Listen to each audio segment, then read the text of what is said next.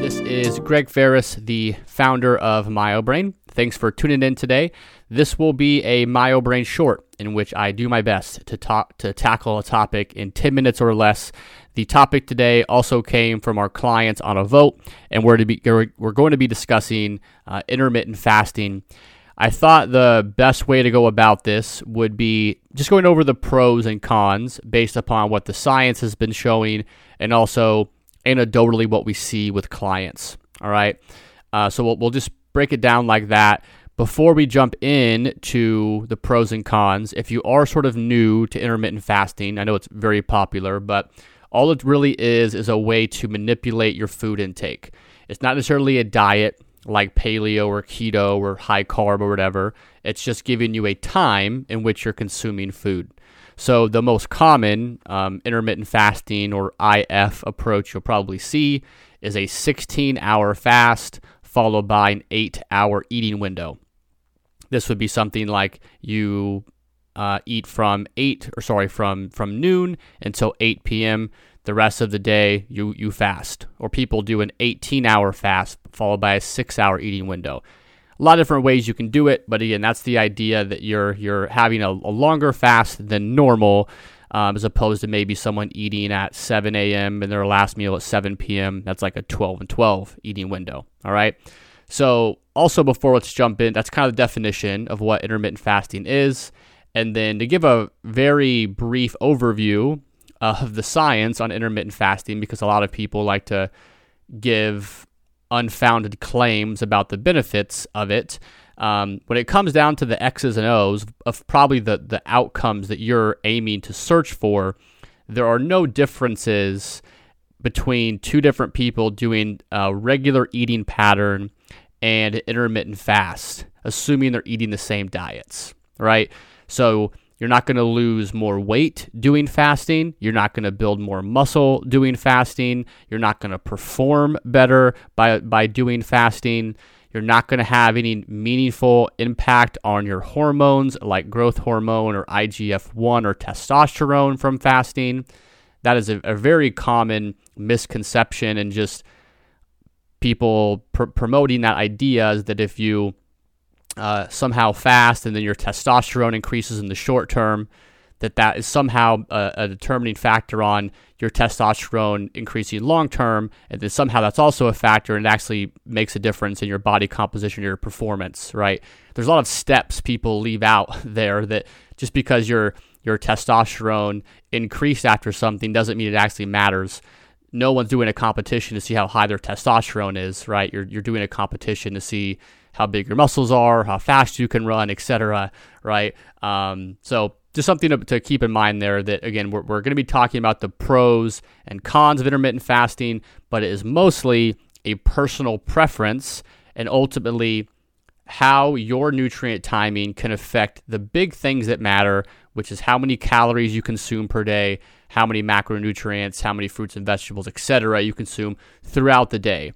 And there are factors that can affect that, right? But don't think that a bad diet, breakfast, lunch, and dinner, those same exact foods fit into a 16 and 8-hour eating window. It's still a bad diet, right? You still have to address the actual foods you're eating at some point, all right?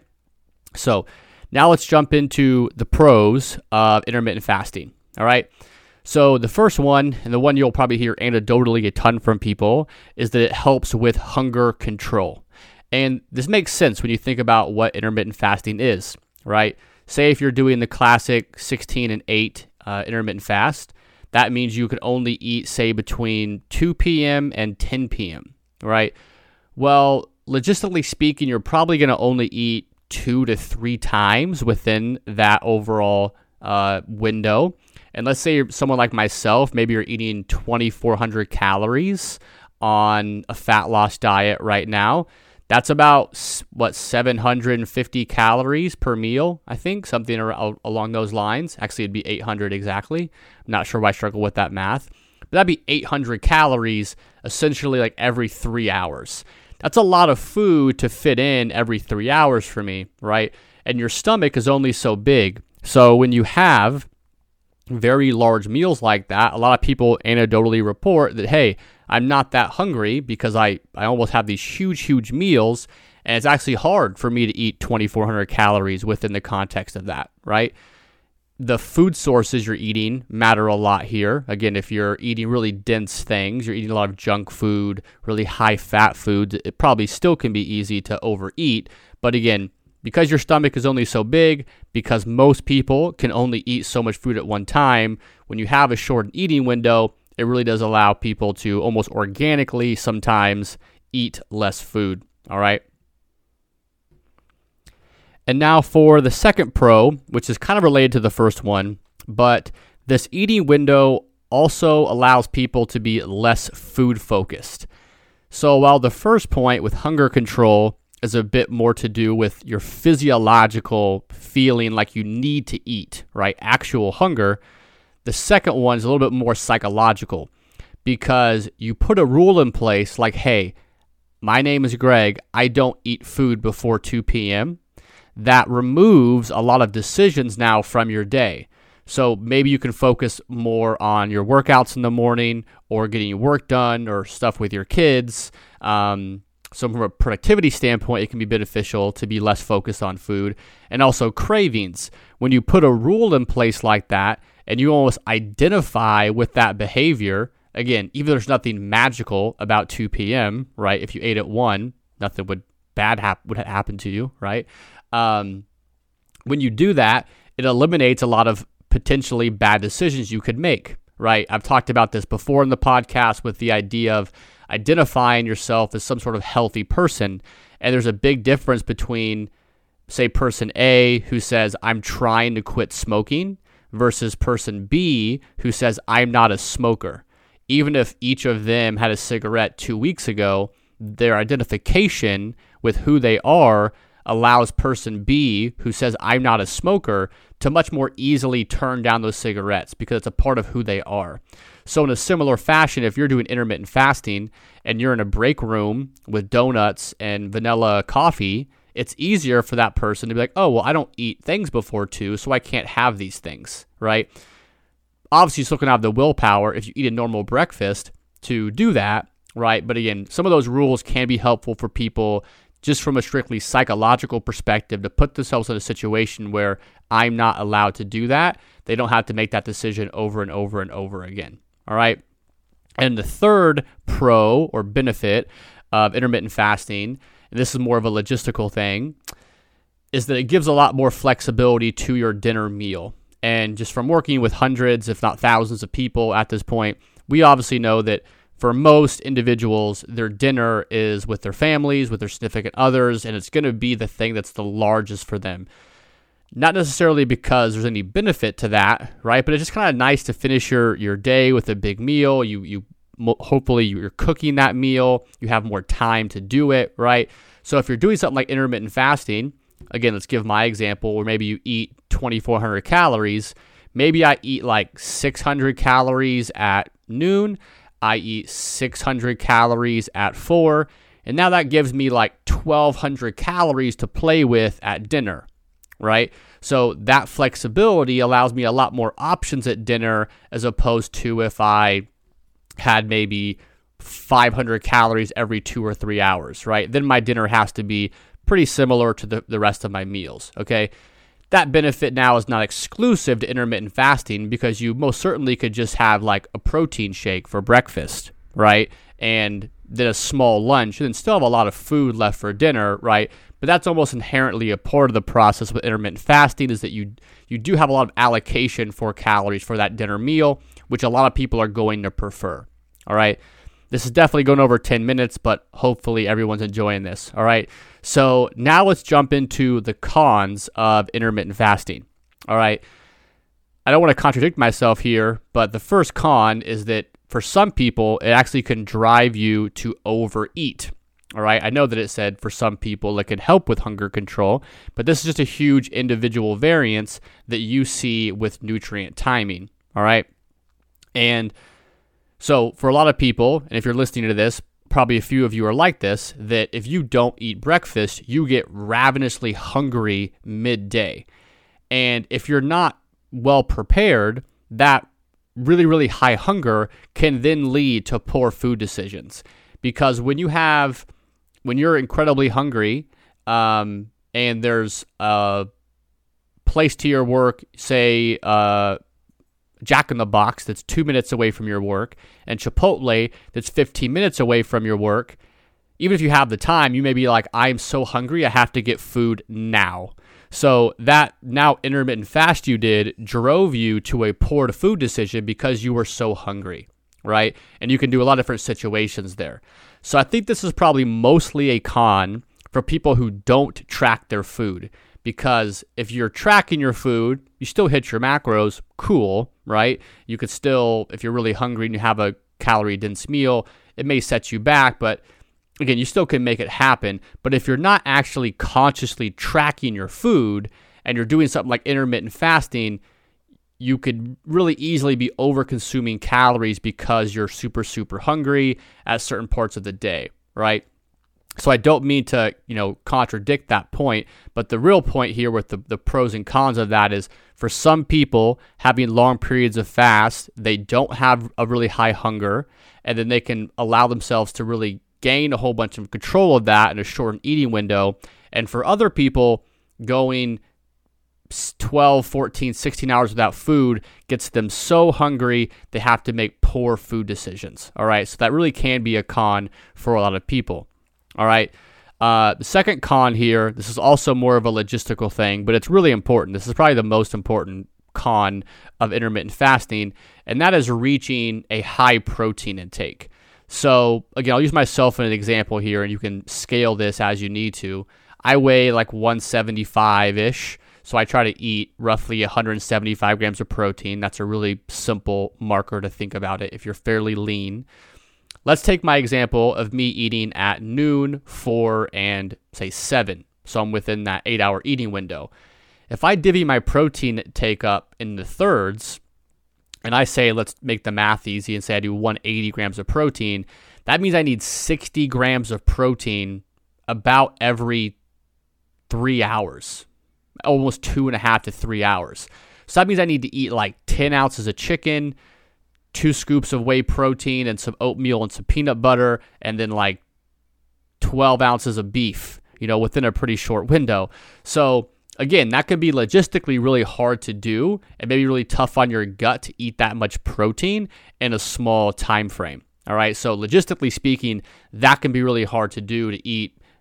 I may be underestimating that. It may actually be closer to a pound of meat at one sitting. Actually, it would be closer to a pound because no, I'm trying to think here. There should be like 48 grams of protein and 8 ounces of meat uncooked.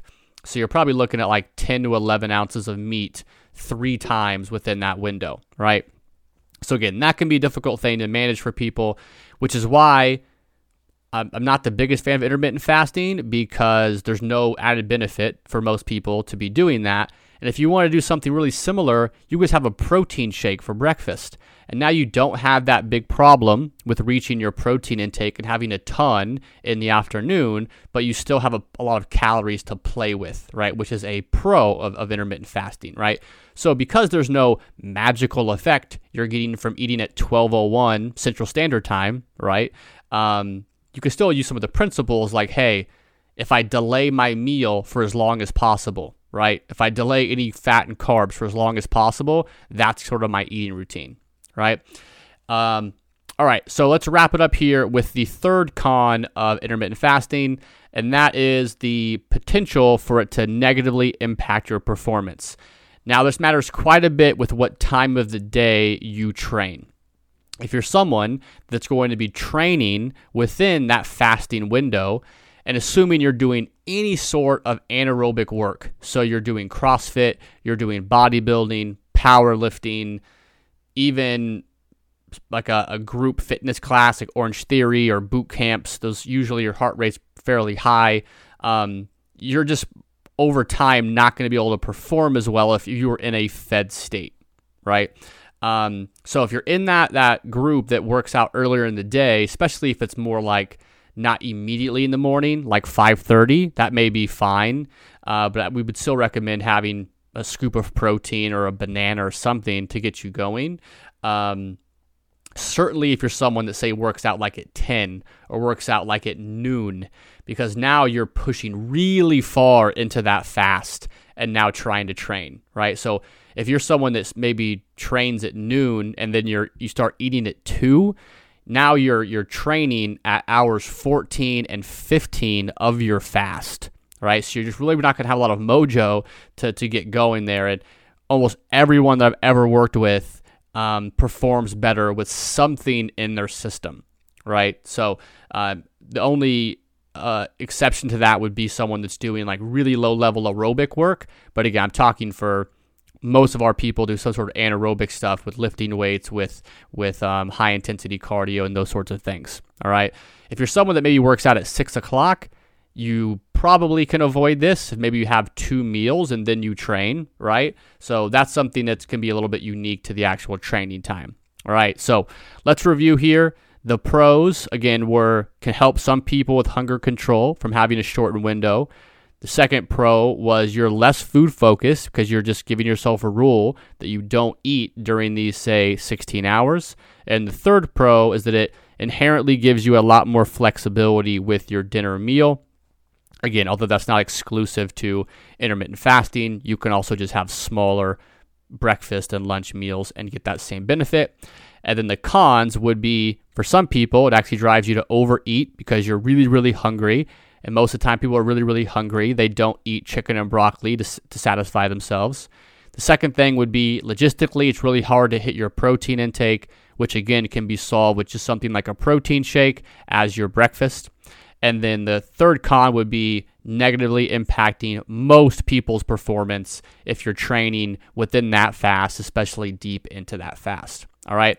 So that's it, guys, for some of the pros and cons of intermittent fasting. Again, one of the big take-home points I want to get from this is that it really does, for some people, allow you to control that hunger, which can be something really beneficial for you long-term. But considering there is no inherent advantage to a magical 8-hour eating window, one of the really practical things you can do to get, say, the benefits of intermittent fasting without all the nonsense attached to it, number one is to have smaller, if you want these preferences, to have smaller meals earlier in the day so you can have more flexibility at dinner, right? And then number two, possibly trying to push back your first meal as long as possible until you reach that super, super hungry mark. And it's best to do that. You probably have to do this somewhat consistently because you probably have a job and a routine, right? But don't think that it has to be at noon or it has to be at 2, right? I don't want to sound overly simplistic here, but the idea of like eating when you're hungry and not eating when you're not hungry is actually really, really good advice. And I know people don't like really simple advice because they think that it has to be more complicated than that, but that really can be a good heuristic you live by. So if it's the weekend and you wake up at 8 and you're not hungry, don't feel the need to eat immediately, but also don't feel the need to have to eat at 2 p.m. If you're hungry at 1, eat at 1, right? If you want to push back that meal as long as possible, still get some of the benefits of, say, having a shorter eating window.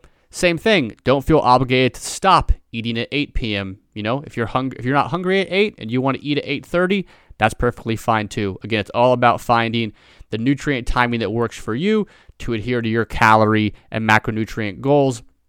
It's better to learn some positive effects of intermittent fasting as opposed to get really dogmatic about the things that don't matter.